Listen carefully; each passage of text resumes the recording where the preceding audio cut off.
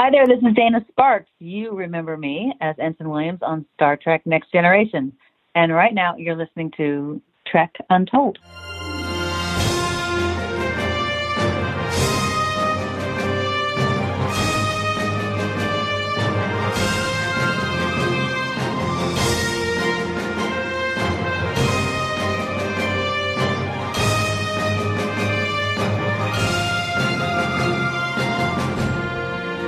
Hello and welcome to Trek Untold, the Star Trek podcast that goes beyond the stars. I'm your host, Matthew Kaplowitz. We've got some real entertaining stories on today's episode, and that's courtesy of our guest, Dana Sparks. Dana appeared in the second season of Star Trek The Next Generation in the episode titled Contagion. Now, with everything going on in the world right now, it might not be the best title to speak about, but it's very different from what's actually happening in the world today. If you are looking for a Trek episode about viruses, don't worry, there's plenty of those out there too. But this episode is really about a sort of computer virus that attacks starships that come close to its planet of origin, causing them to go haywire and eventually explode. Dana played Ensign Williams and got to spend time in uniform on the bridge of the Enterprise with Commander Riker, antagonizing her while the ship can barely maintain power. Beyond Star Trek, Dana is a very accomplished actress whose credits include Falcon Crest, Murder, She Wrote, L.A. Law, Matlock, Baywatch, Full House, Jag, Melrose Place, and the bizarre daytime soap opera Passions. We'll chat about some of those shows today, in addition to the usual Trek talk. Dana's got a lot of good stories from a lot of different sets. I think this is going to be a real fun episode. And as a side note on that note of things being fun this time around, towards the end of this interview, I've got a pretty epic flub that I decided to leave in, mostly because I think it's kind of funny. You'll know it when you hear it. It's only mildly embarrassing to me, so I've said far worse things on this show than that. Before we begin this episode, I'd like to remind you to follow us on Facebook, Twitter, and Instagram at Trek Untold. All one word, no spaces. If you want to check out some of our Trek Untold merchandise, you can also do that on our Teespring store, which you can find on teespring.com/stores/trekuntold, where we've got shirts, hoodies, mugs, stickers, tote bags, and all sorts of other things available to proudly display how much you like this podcast. If you're having trouble finding the link, just check us out again on social media, and you'll see us posting about it from time to time there as well. You can also support our show by visiting patreon.com/trekuntold. If you're already following us or offering us your support, thank you for your help. Most of all, if you can't support us financially, please make sure to subscribe to the podcast and leave us a rating and review on iTunes or wherever you're listening to the show. This helps more people find out about the show and helps spread awareness of Trek Untold. I'd also like to make a quick shout out to our friends at Triple Fiction Productions, who make some great 3D printed Star Trek inspired products for toys and people, but you'll hear more about them a little bit later on. Now, without further ado, let's beam up this week's guest. Computer, access interview file. Affirmative. Initiating program. All right, welcome back to Trek Untold, and now joining me on the other side of the line, we have someone who you guys remember from Star Trek The Next Generation, but also plenty of other shows that you guys have likely seen, and that person is Dana Sparks. Dana, how's it going today? I am great. Thank you, Matthew. That was a fantastic introduction. Oh, you're going to have a far, far better one when we do the actual full show, my prologue. You'll hear that one.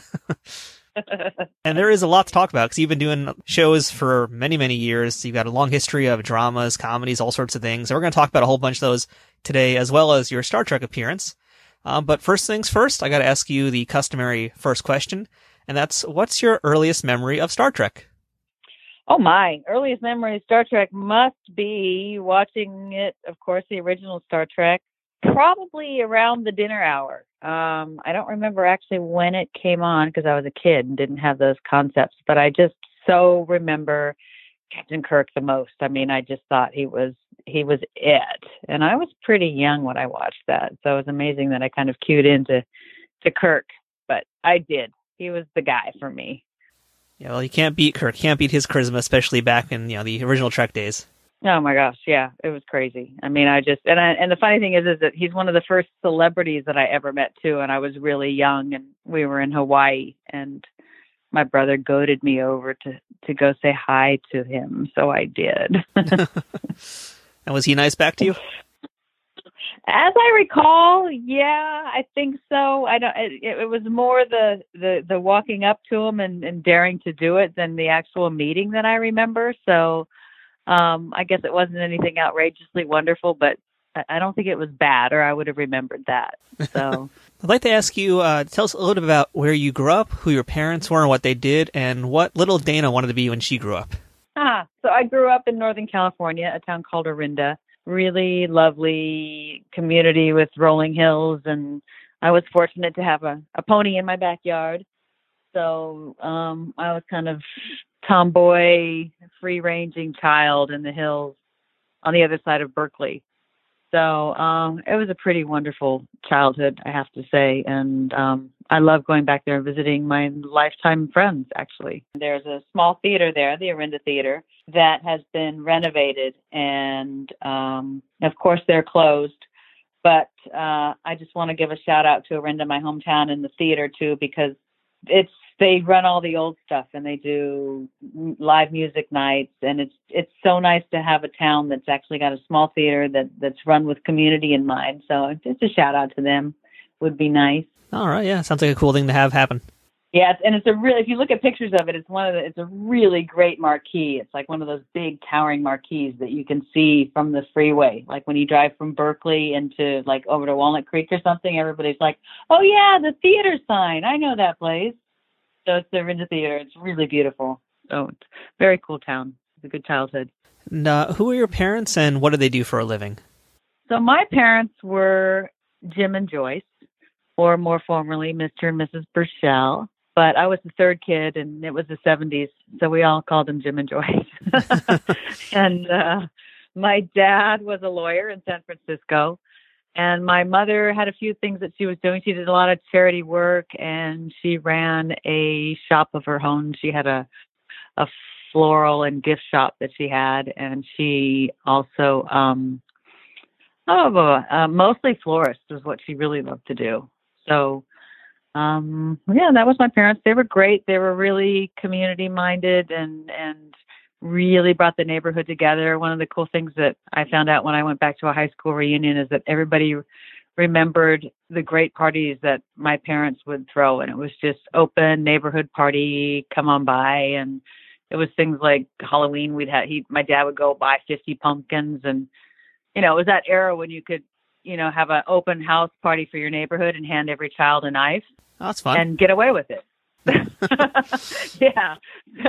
Everybody would come over and carve pumpkins and bob for apples, and they were really inclusive, wonderful, generous parents. Unfortunately, they both passed when I was in my 20s, so I have very fond memories of them both. That's very good.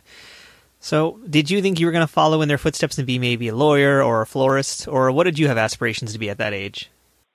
I kind of thought I was going to be a photographer. I had my father was a photographer and very much into it and did his own printing, and I'm still discovering some of his work because I'm starting to scan his slides that I'd never seen before. He had a really good eye, and he put a camera in my hand very early, and I kind of learned the power of the camera to tell a story, and also the power of a camera in that people will change their story in front of a camera.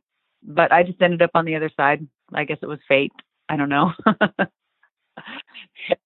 I didn't desire desperately to be an actress, although I was always very playful and would put on little shows and stuff like that. So before you entered the acting world, you were in modeling, correct? That's right. Yes, I was. So how'd you get involved in modeling, and how did that take you eventually into the world of acting?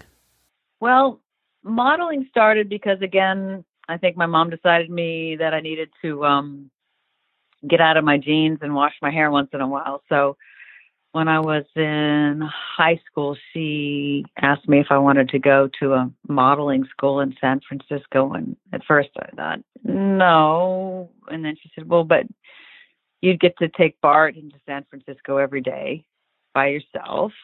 And I was like, okay, I'm in. So I went to modeling school, and they taught us a little bit of acting and a lot about, how to carry yourself. And what you should wear and how to put on too much makeup and all that stuff, because it was the late 70s, so it was like glammy makeup and stuff, yeah. and I enjoyed that. Yeah, it was very fun, and I was in drama by then in high school, so it kind of went hand in hand. And the modeling school would put on some fashion shows with I don't know who it was with, but there was a big fashion show that I was involved with, and an agent saw me and wanted to meet me and hired me to be in not so much print actually by that time, but commercials. Okay. So yeah, modeling led to commercials, and the first commercial I went out on, the first commercial audition I went out on, I got it and booked it, and it was a national Coca-Cola commercial. So I was quickly on my way, had my SAG card, and thought, well, this is easy. I mean, I imagine though being on a set really. No. I imagine though being on a set for something like Coca-Cola must be very daunting for like your first ever gig. Well, yeah, it was, and the role was to be a potter at a potter's wheel, and we actually had one when I was growing up, and I could kind of do it, but I hadn't done it in ages, so I didn't know. They said, "Can you do pottery?" I was like, "Well, yeah, I used to do it." So they had this beautiful set, and I remember it was someone's house, like north of San Francisco, probably Sebastopol or something like this. It was like a ranch house, and gorgeous lighting and a huge crew. And I was just like, wow, this is lots of people for a commercial. And there's food and, 10 people telling you what to do. And then I got there and it was like this electric, super high speed, fast professional potting wheel. And I couldn't do a thing. I was just like, and the clay would go sliding on the thing. And they're like, we thought you said you knew how to do it. And I was like, I used to have a kick wheel when I was a kid, and I'd make pots and they turned out okay. So I'm sure they were a little disappointed, but I made the cut and I was still in the commercial. And, but I learned, don't say you can do something unless you really can do something. I was like, yeah, I guess I could do that. I didn't realize how literally they took those things, because I was, 18 or 17 and it was my first gig. So, yeah, it was a little overwhelming, but it was a good start. So something I read about you when I was doing research about who Dana Sparks is, that I found really cool, was that you were neighbors with Blake Edwards, and that ultimately led you to getting your first film role. So, and for folks who don't know, Blake Edwards, really what he's most well known for, I think, is probably the Pink Panther series. But, tell us what it's like having Blake Edwards as your neighbor. Yeah. And yeah, most people do know him from Pink Panther, but to me, which I love the Pink Panther, but Days of Wine and Roses was amazing, and the movie 10 was just iconic in a lot of ways, and portrayed a lot of Los Angeles and that mentality of men that I always found amusing. So he's got a diverse, background of film that he makes. So when he was doing this, I kind of knew his daughter, not very well. We kind of hung out on the beach together in Malibu, and Blake walked by one day, and I just remember him kind of like looking over his glasses at me and coming up and talking to me at the beach. And so Blake said, I know you're Dana, and you know Jenny, and I'm Blake Edwards. And I'm like, yeah, I know. I've seen you walking on the beach. And I'm going to do a movie with my wife and my friend Jack Lemmon, and it's going to be a little family picture, and Jack's son will be in it, and Julie's daughter will be in it. My daughter's in it. And, well, you're a neighbor. That's like practically family, and I have a great part for you. So I said, I'd love to be in your film, of course. And he goes, well, can you remember a phone number? I said, sure. And I'm sitting in the wet sand at the beach. We're sitting there talking. So I grabbed a stick. And I said, what is it? And he's like, 310, blah, blah, blah. So I wrote it in the sand. I went, okay, that I can remember. And he just laughed. He's like, that's brilliant. So I said, yeah, well, I'm not going to forget your number. So, yeah, I met him on the beach, did my first feature film with Jack Lemmon and Julie Andrews, and it was amazing. It was a beautiful piece of art. And to this day, Julie still says it's likely her favorite movie that she's done. just because of the circumstances, and the story was so great, and the way they worked together. It was a very short script. It was like 18-page treatment that we worked off, really. And I mean, my part, wasn't huge. It was really Jack and Julie's story. So they all grew that story together as we were filming it. So it was a really unusual circumstance for a large film like that. And again, that movie was That's Life, and as you mentioned, that had Jack Lemmon and Julie Andrews, but you also had Robert Loggia and Sally Kellerman, and that's quite a cast to have when, again, you're an actress who's just getting her toes wet in the industry. What did you learn while you were on that set? Well, it was a long, long time ago, but it's really hard to capsulize. I mean, it was just the strongest moment to me in a lot of ways was watching Jack do this one scene where it was a party scene and there was a huge camera move, and Jack had to stop like a little butterfly and talk to each different little table and the thing. And because it was so complicated, it was a lot of takes, and he did it brilliantly each time and with wonderful little turns each time. And I thought, oh man, you have got to be overly prepared to work. You've got to have alternates up your sleeve. You've got to, you got to be able to do it. And he'd have to do it 15 times, but he had to do it several times. And I realized that it wasn't just a one-off when you're working, that you have to be completely over-prepared. And Julie actually hit that home because I've seen her say it in several interviews.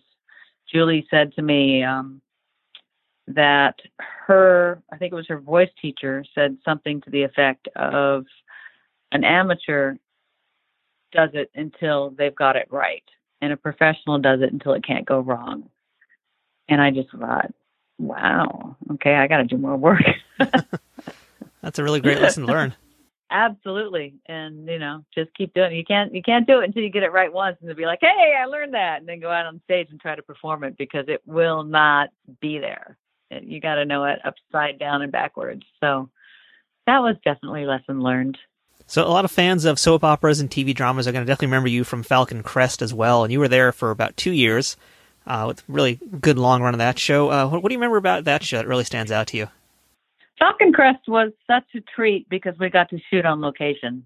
And we were up in Napa, San Francisco, Sausalito.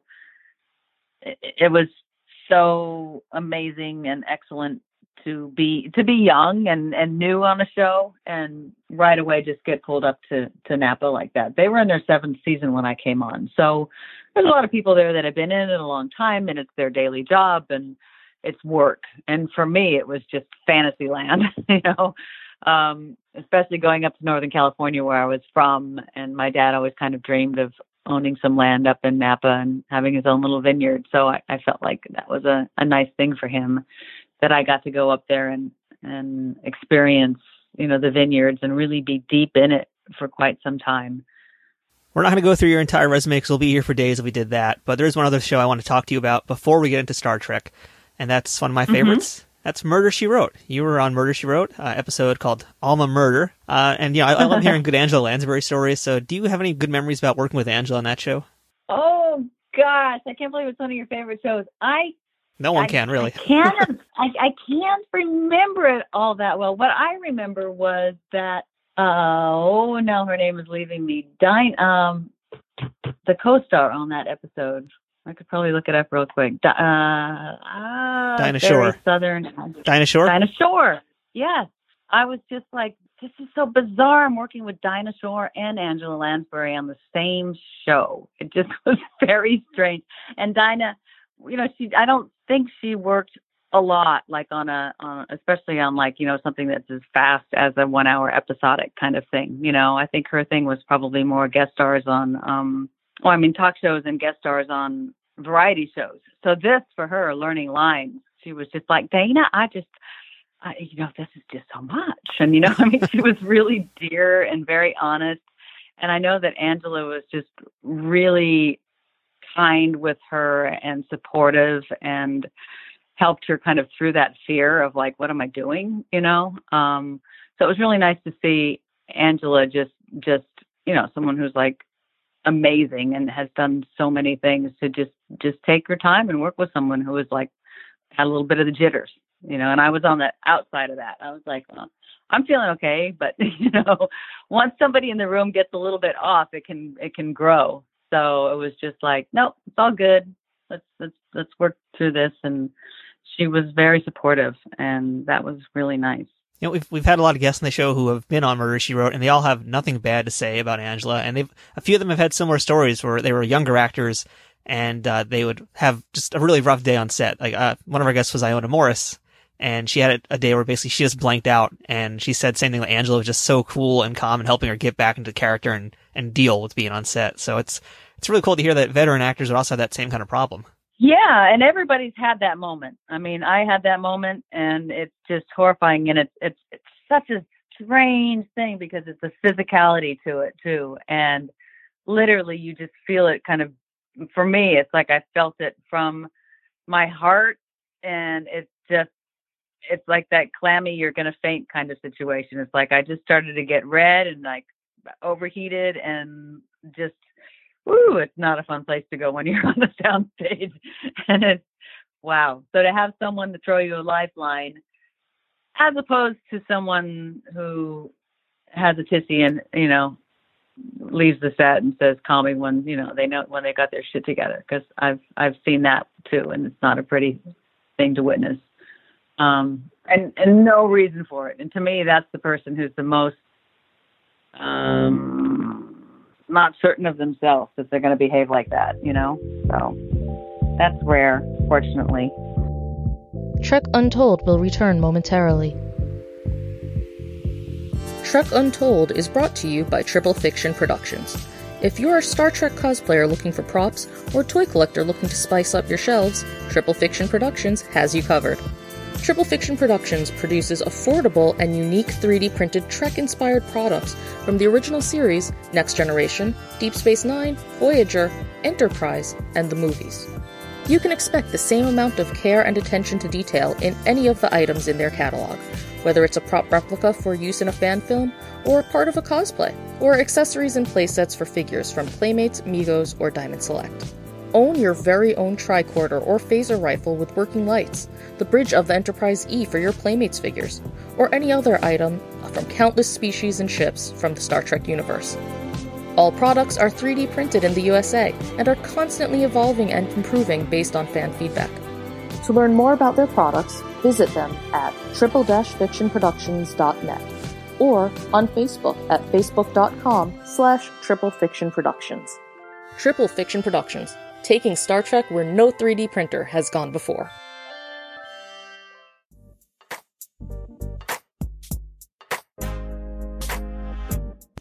Wrestling is on two levels right now. Either you all in and having a good time of what's going on and enjoying the body slams, headlocks, submissions, and the tope suicidas, or you're just pissed the hell off of what's going on in the wrestling landscape.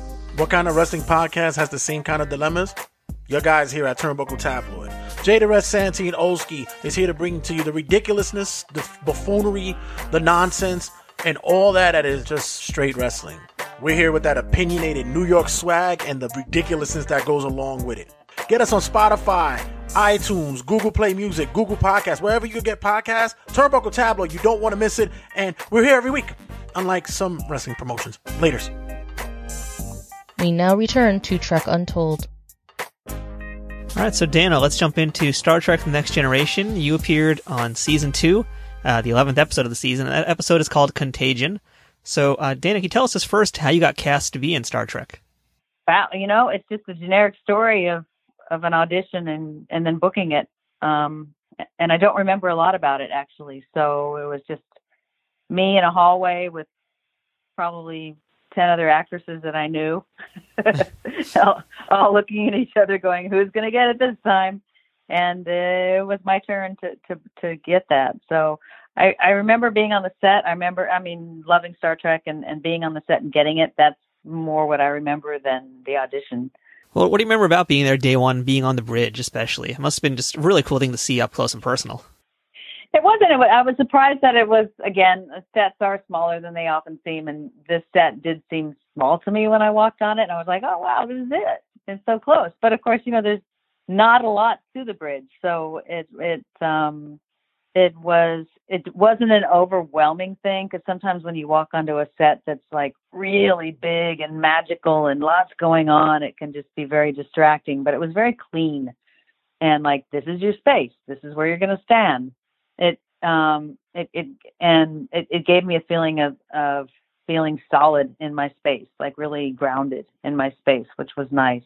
And Jonathan was super nice to me. Everybody was nice. I mean, it was a really great crew, and they were very welcoming to me. So that was good. The only thing that was uncomfortable were the uniforms, and you've probably heard that before. Actually, you've been the first person to say they weren't too great feeling. What was up with them? Well, they pull down on your shoulders. So it's kind of like, by the end of the day, standing there, your neck is just like up around your ears. Because at least for me, I'm always conscious of clothes that pull on my shoulders like that, because it's right on those, places that can give you a headache. So I just remember being like, oh my God, this uniform is going to be the death of me. And, and it's a onesie, so it's not like you can really take part of it off. It's like it's all off or all on. So, we go to lunch in it, which was really cool, actually. More than being on the set and doing the scenes, to me, it was like going to the commissary with the other cast and being in my outfit and being the cool kid on the block. It's like, hey, I'm on Star Trek. I'm in my little outfit. I remember just thinking that was really, really kind of neat, because the commissary is just such a special thing about, studios. So were you hanging out in the commissary that day with the leads, or were you with the other, I don't really know if there's a hierarchy, I guess is what I'm asking, when you go to the commissary, right, these kinds of places. Yeah. I remember having lunch with Brett and Jonathan. And that was just one day, but that's one day that for some reason, I really remember it. It was just, I can actually picture myself in the uniform side by side with them, and we're walking down to have lunch, and it was kind of like being in the Mod Squad or something. It was just that, wow, I'm on the Paramount lot and I'm working on Star Trek. It doesn't get any better than this. I just so remember that moment and that feeling in my head. Yeah, it's a great memory. It's something I'm sure all of us want to have happen. I wish everybody could. Acting's one of the best jobs ever. I'm always grateful for it, and I always take time to reflect on it while it's happening, because it can be so fast, and you can have 14 hours days and be overworked and exhausted and concerned about your lines or what somebody said, or what you ate isn't sitting right. But every time I work, you have to take that time and just go, wow, this is really, and that's something that I learned from Jack, actually, on That's Life.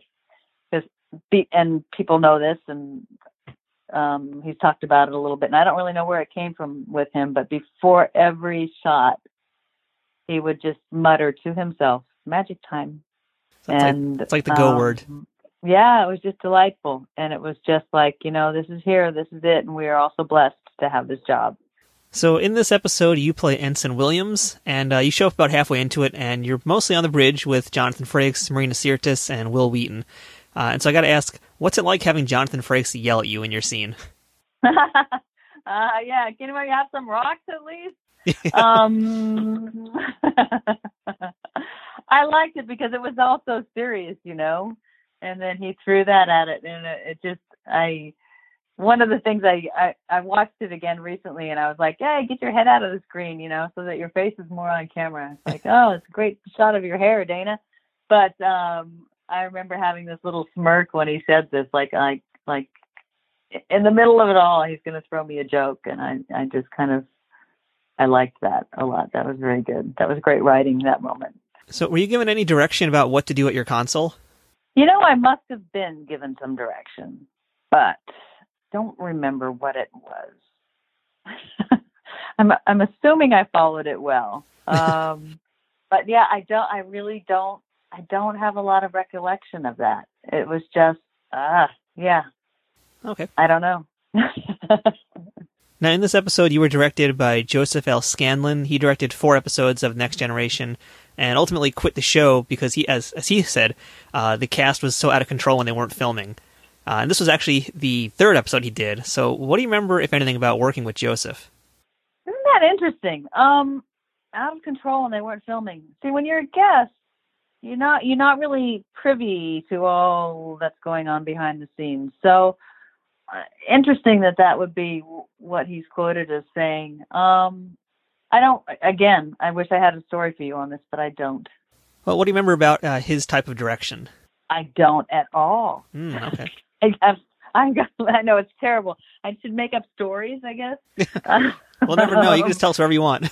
I know, right? I was like, yeah, Joe, he pulled me aside and said, make sure you rock left when everyone else is rocking left. I mean, I'm sure I asked about that because that was a worry to me. I'm like, really, if we get, how do you do the Star Trek wiggle when you're up there and, someone throws a torpedo at you or throws a rock at your ship, how do you react? So I was nervous about that, but I don't think that I really ever had that moment. So, because we had firing photon torpedoes, but then they never hit us. So It was just like, oh, so we had stillness. We had to act, like, why are we still alive? So I didn't have to do the shake of, because that was a concern of mine. I don't want to go left when everyone else is going right. Then they'd have to kick me off. So did you ever audition for any other parts in other Star Trek shows or even another one in Next Gen? I did. I auditioned for one of the Star Trek films, and I don't remember which one it was. I think it was the one that Mackenzie Westmore actually was in, because I remember it shot out at Lake Sherwood. And I don't remember which one it was.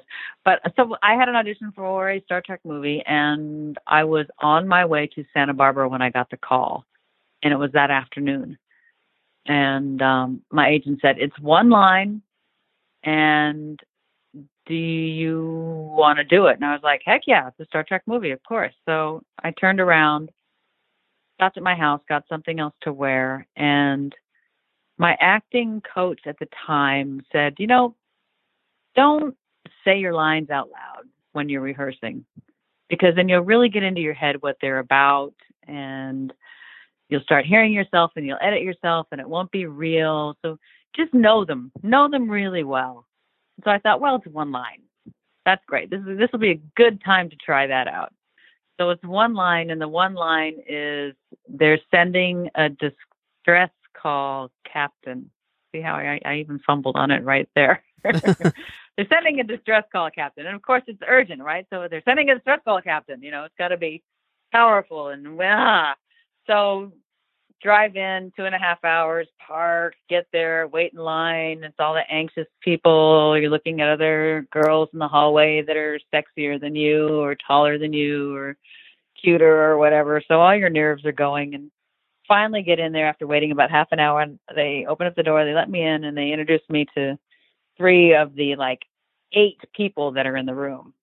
And I was like, wow, that's a lot. And so there was a lead in line. I don't know what it was for mine, but somebody says something and I respond. So somebody said something and I'm supposed to say, we're getting a distress call, Captain.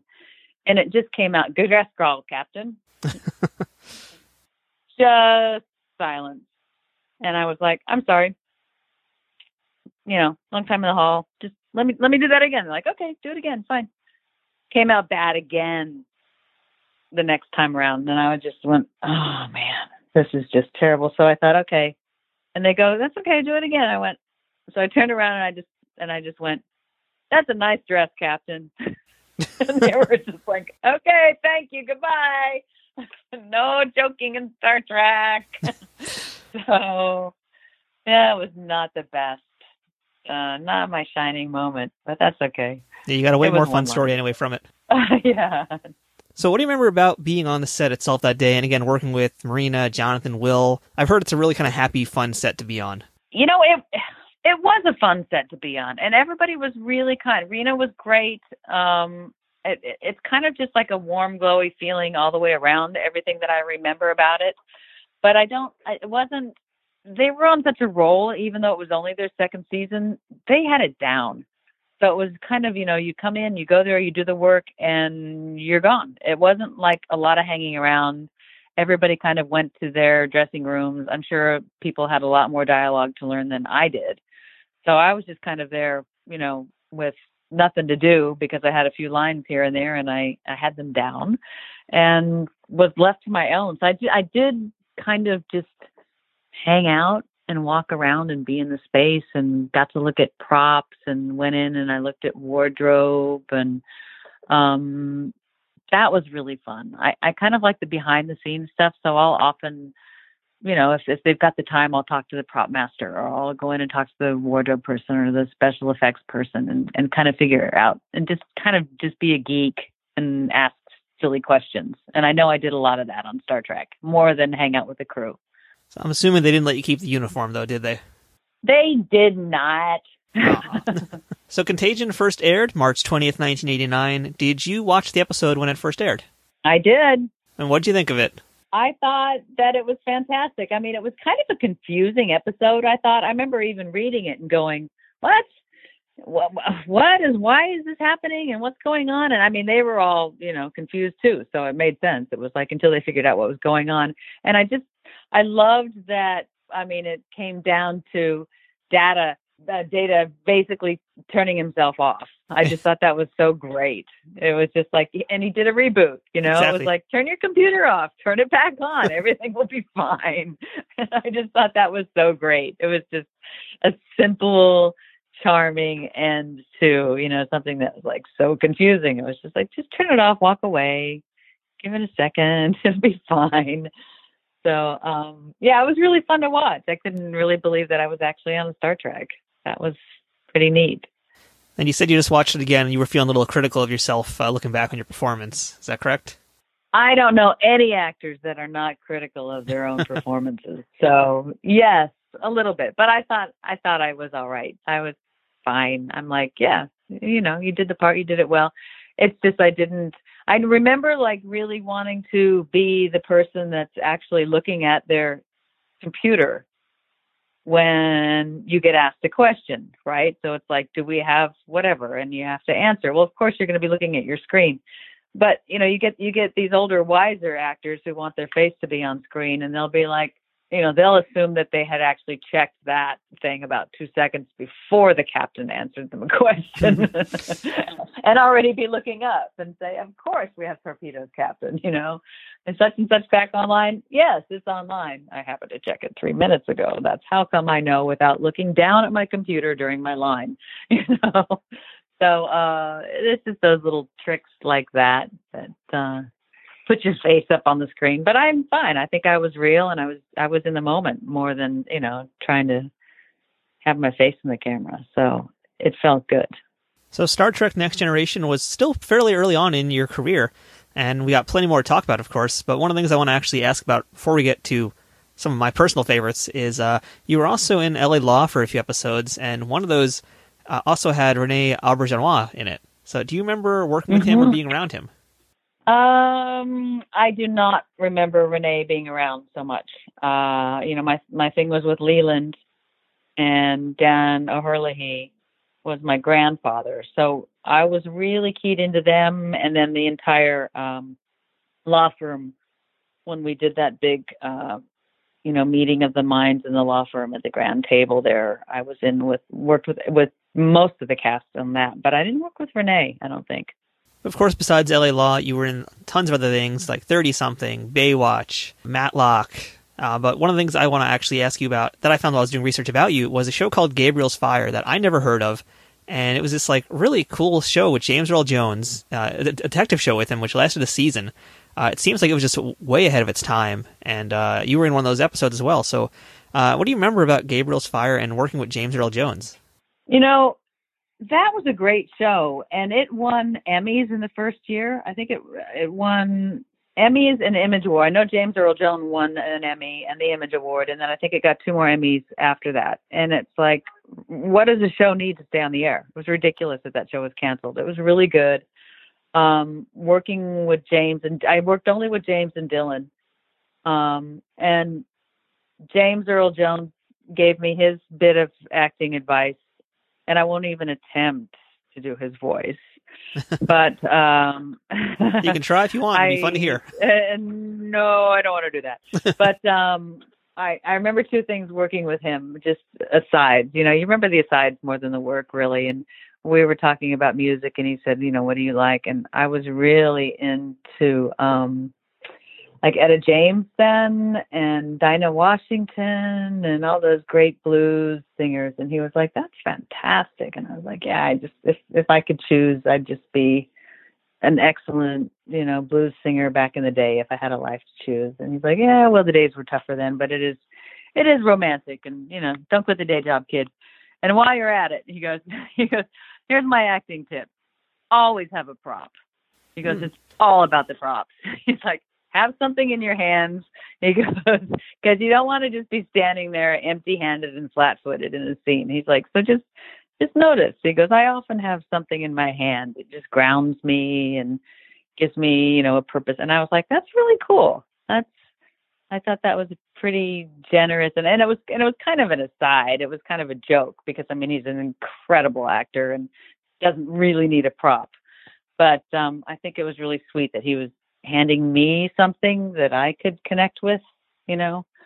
Again, one of those great actors that just wants to help everyone in the room. Oh, yeah, that's great. So, that's a really cool thing. Yeah. Now I have to go back and watch as many James Earl Jones things to see if he actually is holding props in his hands in all of his scenes. Exactly. It'll be a drinking game. Every time James Earl Jones holding a prop, you have to have a shot.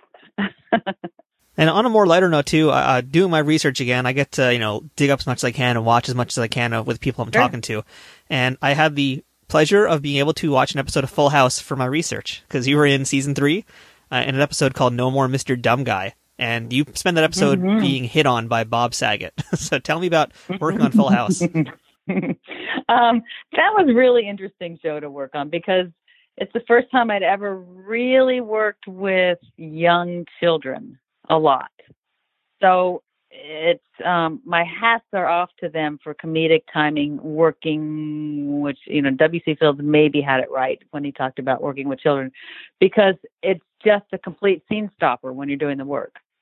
So you're going along and it's like, da-da-da-da-da-da-da-da-da.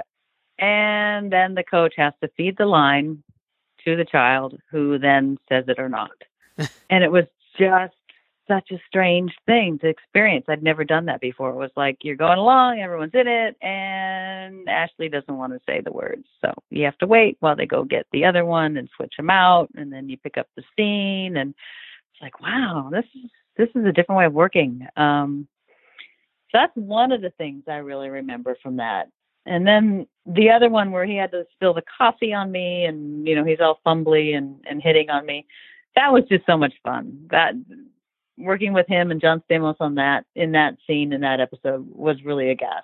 Yeah, let's not forget, it wasn't just coffee. You also got caviar in your hair in one scene. That must have been fun. Oh, I forgot about that. Yes. And does he try? That had to be taken from some old black and white film, right? A silent, trying to eat the caviar. No, it was a Blake Edwards film, The Chicken in the Hair. That's what I was thinking of.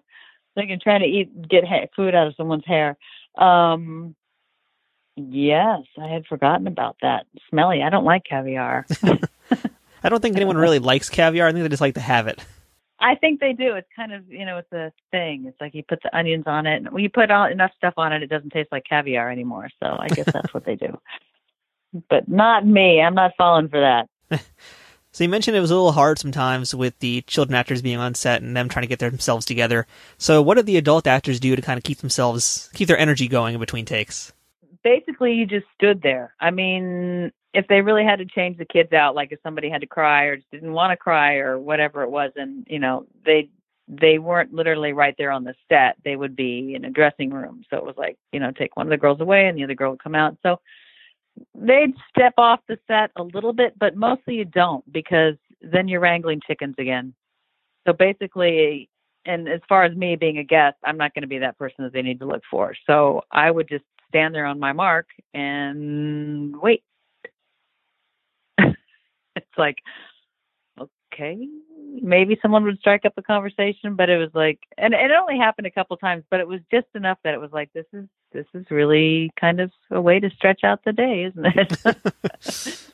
All right, so Dana, I'd like to take a quick little trip with you now to Harmony, the New England town where Passions took place, a show that you were on for about 8 years, nearly 200 episodes as Grace Bennett. So really, first thing is, what's it like to be in a show where you had such a long run?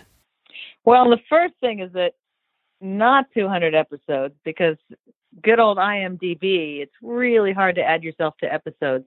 So probably more like, I don't know, 1,500 episodes. Oh, I wow. don't know. I've never really counted.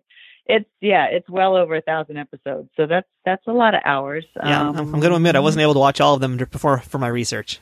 No, you probably can't. And I just went back with some friends who had never seen it, and we watched the first 2 episodes last week, and just we were dying. It was. I was surprised that with the young cast, the young inexperienced cast that we had, how well they actually did. You know, looking back on it now, I was like, you know what, they really did good. They stood their ground. They were shiny and bright and beautiful and engaged and acted well. It was like really fun to go back and watch it again, because it's all out there now on YouTube. So it was great. It was a great show. I have lifelong friends from that show still, so that's really a blessing. It was very bizarre and unique soap opera as well. I remember actually my mom used to watch it. I know lots of folks who used to watch it as well. Really, for me, like the one thing I remember the most from it, if I watched it with my mom occasionally, was I remember Tabitha and Timmy. They had such great chemistry. Did you have any good stories about those two?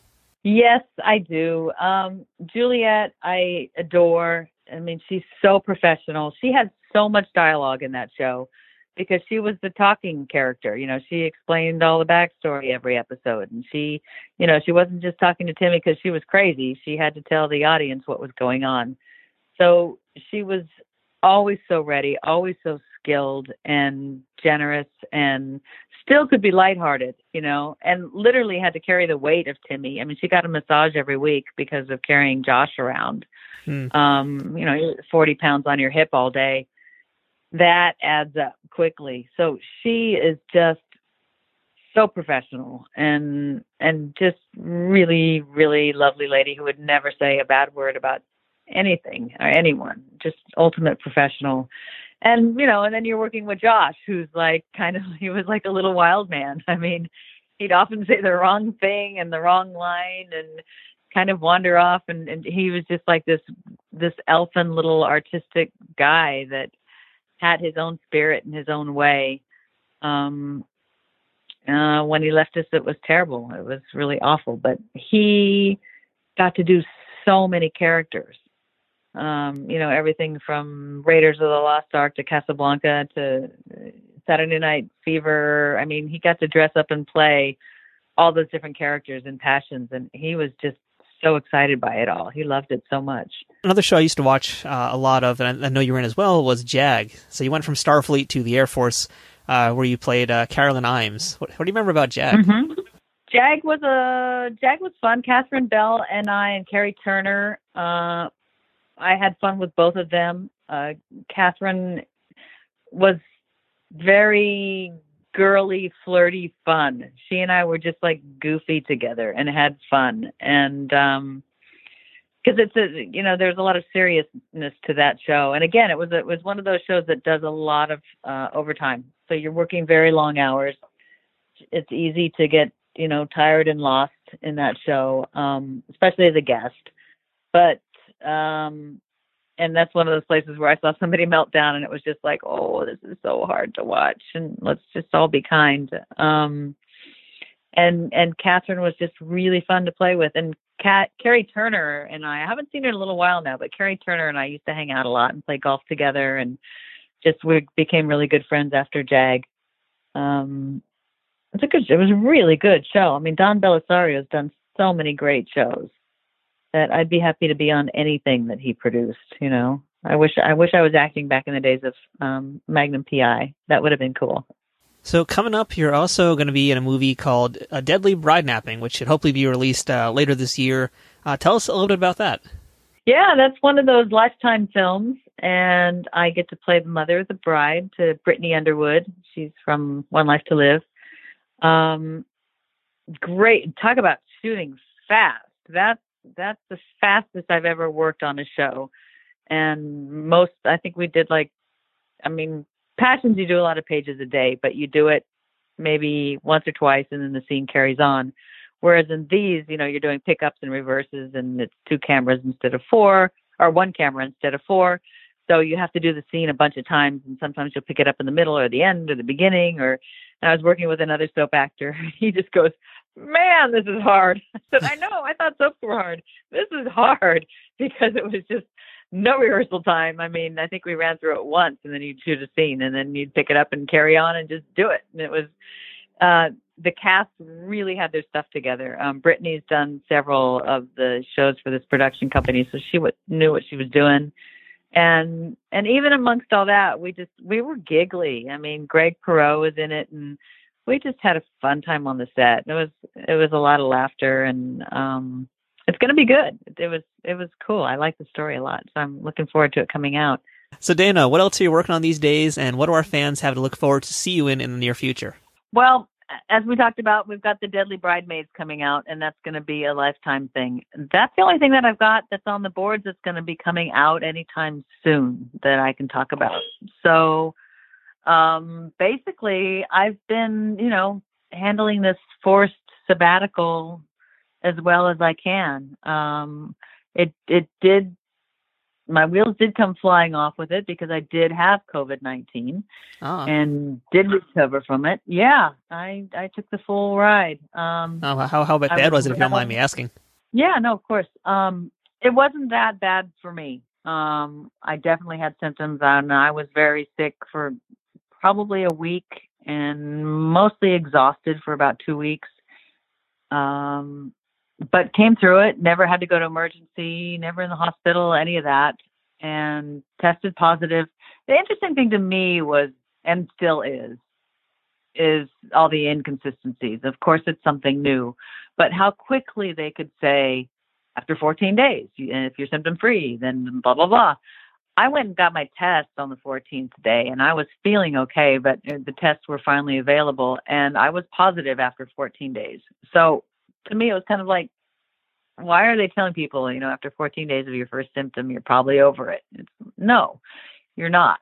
So I felt kind of out of my head for a good 10 days after that. And then after only a week after I was positive, I went in and I got a test that was negative. So I'm really happy that I made it through as easily as I could, because it's so serious. And I mean, we all know that. So I feel really blessed that I made it through, and hopefully the antibodies will mean something. Nobody wants to say it does, but I think it kind of does. So, I'm ready to work. I'll tell you that. Yeah, I mean, I've got a lot of friends actually who have relatives who've had it. I know a few actually have died from it, in fact. So I'm glad to hear that you recovered from it and that you're doing much better now. Oh, thank you. And I'm sorry to hear that, but yeah. Strange times. But I think in the meantime, I think a lot of our listeners might be a little surprised to hear that you're kind of sort of a little bit into extreme sports, maybe we can call it. Really? That's how I'm going to call it, at least, from what you were just telling me before. Extreme? No. It's more extreme than I could do. Nothing gets my adrenaline going anymore. I like to ski. I snow ski. I used to jet ski a ton, and that was really fun because you go out and you break the waves and you go flying up in the air, and that was great. But that was in the early days. Now it's just skiing and paddleboard, and I love to boogie board. That just makes me giggle all day. So I'm really happy that I live close to the beach and I can jump on my bike and go down there and catch some waves. And I don't do the big stuff, but boogie boarding's great. I mean, you could be doing yoga and that would be far more extreme than anything I do at home. Ah, okay. So it's a low bar. I know some great online yoga classes. We could get you going. Yes, please. So Dana, throughout your career, what has been the most valuable lesson about acting that you've learned and you continue to utilize to this day? I'm always learning. And everybody always kind of tells you to really be true to yourself as an actress and trust your instincts and do your homework, of course. But to really, it's so hard to put it into words, but to really be true to what your voice says about that character. It's like, yeah, you go and you do all the homework and you know your backstory and you kind of attach to things that are a part of you. But it's so personal. You have to just go with your instinct. It's like you do all your homework and then you have to drop it. And that's the hardest part, is dropping it. It's like an athlete. You know, they train and train and train and train. And in that moment, you got to let it go and just be with whatever flies, whatever's in the moment, and be so prepared that you're ready to juke or jive or, you know, step this way. And it's the same with acting. And to have the confidence that what you bring into the room that's most powerful is you. And you can't be like, oh, you know, I watched that episode and I think this is how they want the character to go. And I just, those are the times that I don't get parts. It's like when you're trying to fit into a certain box because you think that might be what they want. To have learned, you know, kind of late in the game that the casting directors might not even have a script yet, that they don't know what they want, that they're looking for something that just shines, you know, that's going to fit in so many boxes, but also that shines. So it's like whatever it does to make you shine as yourself, that's what I try to listen to. And I have to learn that every day. Every time I pick up a script, I'm like, oh, no, don't go down that hole of, you know, trying to be what if. It's like, just be you. Just be super prepared and be you and hope that's right, you know. And that's a great piece of advice for any of our listeners out there who are aspiring to go into the same field as you. And on that same note, is there any advice you ever got from any veterans in the industry that has also been really important to you? Well, I told you the Julie Andrews one, and that has always rung true. And you know it backwards, forwards, inside out till you can't forget it. I mean, it's just so know your shit. Every bad actor will say it. Got to know your shit, and it's the truth. I mean, that's the basic one. And it's funny. I was in an acting class, and we had the same. It was with this actress who I'd run across later, and I said, "Do you remember when we were doing that scene in class, and we both thought we were doing the same part?" And so we got up to do it because you didn't rehearse, you just did it. You know, you took it home, you learned your line, and you came up and you did it. And you know, she thought she was playing Joan, and I thought I was playing Joan. And so when we started, we both stood there looking at each other, not saying a thing, because neither of us thought we had the first line. So the teacher goes, "What's going on here?" And I'm like, "Well, I'm waiting for her to say the first line." It's like, "No, it's your line." It was like, "Oh, hell." And I went, "Okay, well then I'll play Pam, you play Joan." And they went, "What?" And I was like, "Well, sure. I know the Pam lines too, so let's just go." And that's what you got to have it. You got to know the shit. You got to know your lines. You got to know theirs too. You know, some actors focus on their work so much, and it's like, no, you got to know it all. And I can't help but imagine Julie Andrews literally saying what you just said. So that to me kind of tickles me. Yeah, I saw her in an interview not that long ago, and she was saying it again, and I was like, that's fantastic.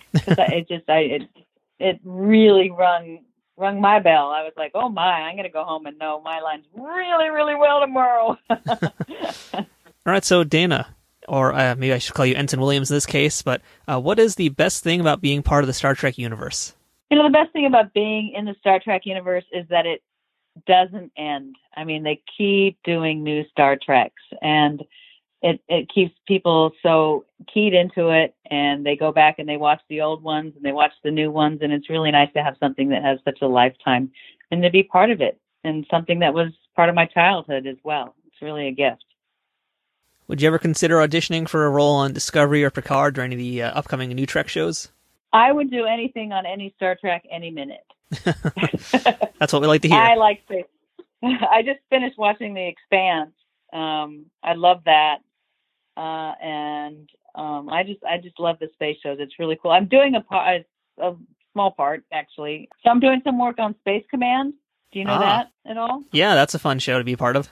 Yeah, they're doing a audio recording, like a radio play, and I did a part on that. So it's nice to have a little more space under my belt and be part of Space Command. I hope to do one of the episodes in the future, but we'll see how that goes. But really fun project, great people to work with. Mark and Elaine Zachary are just so sweet and supportive and great people. So I love that they're doing this project. Well, now I'm gonna have to make sure I listen for your voice whenever that episode pops up. Yeah, it's not one of the episodes. They did a So they did a graphic novel, and then with the graphic novel, they did a radio play that goes with it. So it's kind of the prequel to Space Command. Okay. It's a setup. So it's a little bit going backwards. Yeah, it's really fun. It was great. Great cast on the read-through, actually. So it'll be fun when it comes out. Now, there's a real interesting show that you did back in the early 90s called Arresting Behavior, and that was a show that was pretty unique for its time. Can you tell us a little bit about that obscure gem? So there's a show that I did quite some time ago. People don't talk about my comedy a lot. I mean, other than the what was the show we talked about with the kids? Full House? Yeah, Full House. So I did Full House. I did a couple other comedies. I did the George Wendt show. But I did one that was called Arresting Behavior. That was so much fun. And I played a lesbian on that, which was pretty early for that kind of behavior on, national network TV. It was like, wow, all right. And we kissed. This is 1992, in fact. It's kind of a big deal for 92. Yeah. I mean, that wasn't happening a lot on TV. So and we had a great scene where my brothers find out, they're just ding dongs. It was kind of like Reno 911. They were just like totally clueless to who I was as their sister. And I did a couple episodes on that. I'd love to see that out on Netflix or come around or something, because it was really funny and ahead of its time style-wise. And but that was Arresting Behavior with Larry Levin producing it. And Chris Mulkey and Ron Eldard were in it. It was great. It was very fun to do that. I bet it's hiding on some corner of YouTube somewhere. I hope so. I'm going to find it because I need to watch it again. Well, if you find it, let me know. I definitely will. Well, it's great talking with you. Yeah, thank you so much, Dana. I love that you do your homework. That means a lot. It's great. I do my best to do that. Thank you. Yeah, I do my best to make sure that I know what the heck I'm talking about with you guys. So, yeah, Dana, I'm very appreciative of your time today and your generosity with all of your information and your stories. And hopefully I look forward to meeting you at a convention one day if you do any of those. That would be great. I would love to do that. Okay. Right. Well, take care. Thank you, Dana. Have a good night. Thanks. You too. Bye-bye. So that was our chat with Dana Sparks, who was very gracious with her time and knowledge today. And now you listeners can also hear what I meant when I said I got a little flub in this episode. I did my best to cover my butt here, calling something like that an extreme sport, something that's clearly not extreme in any way whatsoever, but that's a mistake that's just too silly to remove. I basically just had a giant brain fart during the interview, and I couldn't remember what exactly that she did, so I was like, well, this kind of encompasses all that stuff, but no, it really doesn't in any way whatsoever. Speaking of something fun, though, the episode that Dana appeared in, Contagion, is notable for being the first episode where Captain Picard orders tea, Earl Grey, hot. Although he's unable to actually drink the tea this time around because the ship is malfunctioning in quite a spectacular fashion. Now, if the title of the Star Trek episode we were talking about today got you in the mood to check out some Trek episodes that are actually about virus outbreaks, I can recommend you check out the original series episode, The Naked Time, which is also famous for giving us shirtless fencing Sulu, and the Next Gen episode, The Naked Now, which is, in fact, actually quite similar to the one I just described from the original series. Deep Space Nine also had several good ones about viruses that I like, but the one I'm going to recommend today is called The Quickening, which is, of course, being Deep Space Nine, a much darker take on the subject of viruses, but still a very strong episode about Dr. Bashir. I think it's one of those episodes that really kind of encapsulates his character and shows his growth as a human from Season 1 all the way to, I believe this is now Season 4. Or, if you don't want to be living in reality and you want something a little bit sillier that isn't about viruses, you can try the Next Gen episode, The Royale, which is the episode that comes right after Contagion. And really, it's got Data wearing a cowboy hat, so I don't think I need to say much more to sell this to you. Thank you for listening to this week's episode of Trek Untold. If you haven't already, please subscribe to this show, and if you can, leave a review and rating. We would appreciate it very much if you did. You can also follow us on social media. Just look for Trek Untold on Facebook, Twitter, and Instagram. We'd love to hear from you there, and of course, we'd like to hear your thoughts about this week's episode. If you'd like to support this podcast, you can check out patreon.com/TrekUntold to learn how you can keep our ship operating at full power. And you can also check out some of our merchandise at teespring.com/stores/TrekUntold.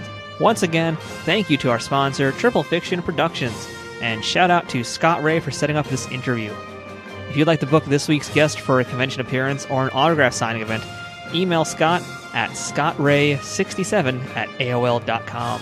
This has been Trek Untold. I'm Matthew Kaplowitz, and until next time, fortune favors the bold.